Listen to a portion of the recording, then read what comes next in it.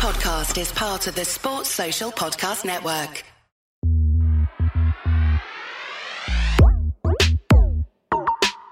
Hey guys, what's going on? Welcome back to the podcast. Just Rob today. Rich is away at the festival, but big news coming out of the Ashes. Stuart Broad has actually gone and retired. This is his final game in Ashes cricket ever, and that doesn't quite feel real because he's been such a mainstay of international cricket, of Ashes cricket, and given us some of the biggest moments over the last generation. So he is going to be absolutely sorely missed. I do feel this has come very much out of the blue. But what we're going to do today, we're going to have a quick look through some of the articles going around. And I'm going to talk through some of his significance, some of his traits, some of the things that's made him such a great competitor on the international stage for such a long time. It was really interesting because only a couple of days ago or a couple of weeks ago, he was talking about the addiction of international cricket. He's actually performing at a super high level as well. He played last 5 test matches, 6 test matches straight, time and time again, performing really, really well for England. You can say that he's probably led this attack during this Ashes series as well. So the fact that he's going on top is really cool. We saw other players do it. Nasser Hussain went out on top with his 100 against New Zealand at Lords. Like, he's never going to get better than that.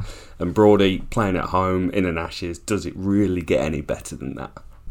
So Stuart Christopher John Broad, 37 years old, Nottinghamshire born, came out of Oakham, son of Chris Broad, obviously. It's an incredible career. Before this game, he'd rocked up his 600th test match wicket, a best of 8 for 15 thrown into that. A best match figures, it was 11 for 121, 28 4-wicket hauls, 25 wicket hauls, an economy rate, very un-Bazball-esque, 2.97.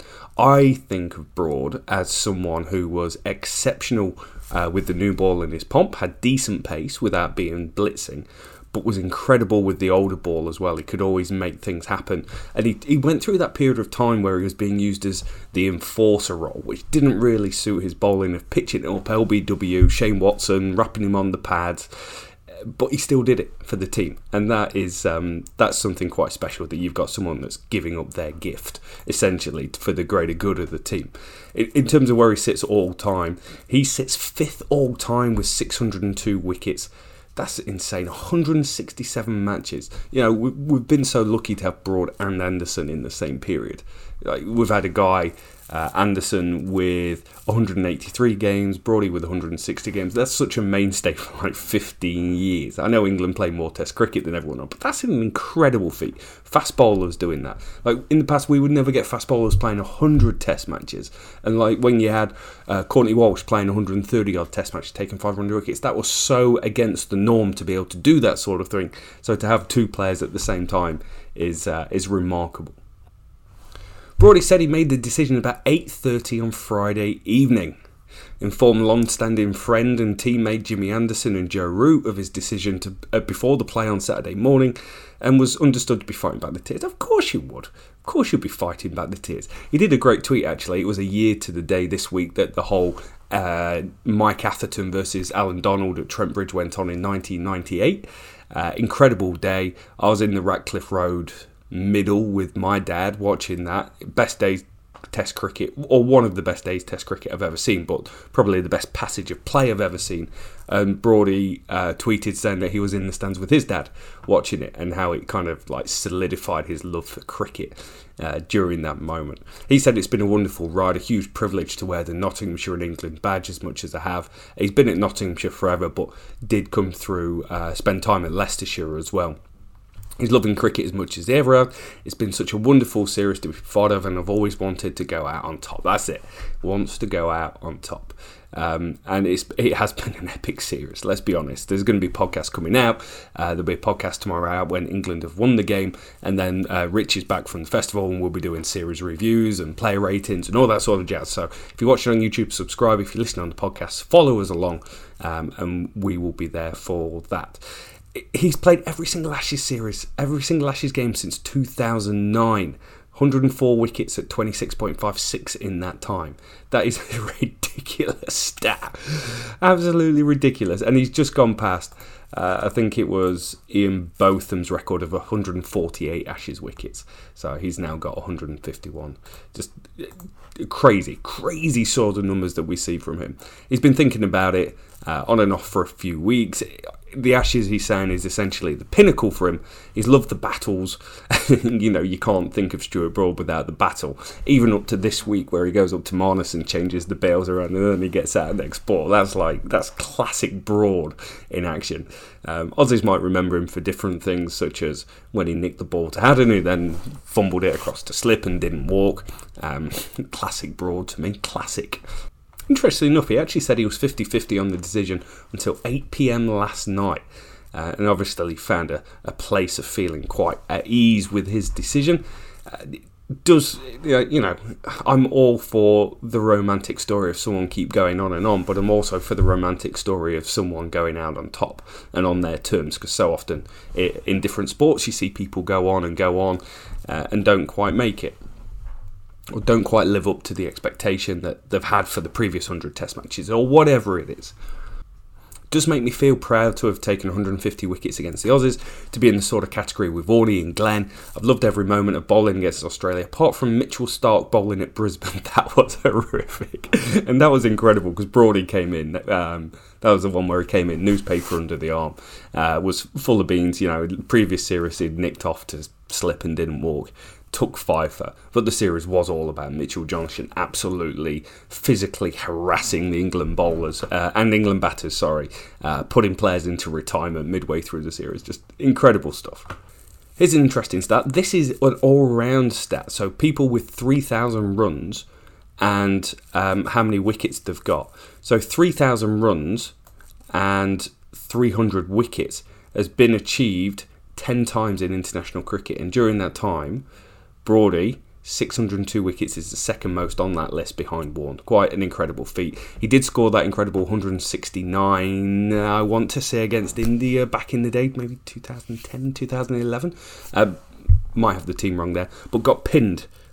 Now, I think that was India Varun Aaron, is my recollection.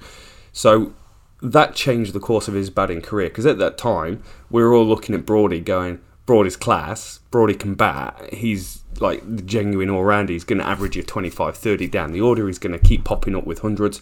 Unfortunately, never made another never made 100 again, but was in his peak good enough to do so, and grew up as an opening bat as well, so a bit of a shame. There's a great article here by Andrew Miller. This is back in 2016, Broad's Magnificent 7, and this is the 7 times in his career that he claimed 5 wickets in a single spell. Or not. One of them being versus Australia at the Oval in 2009. At the age of 23, this was.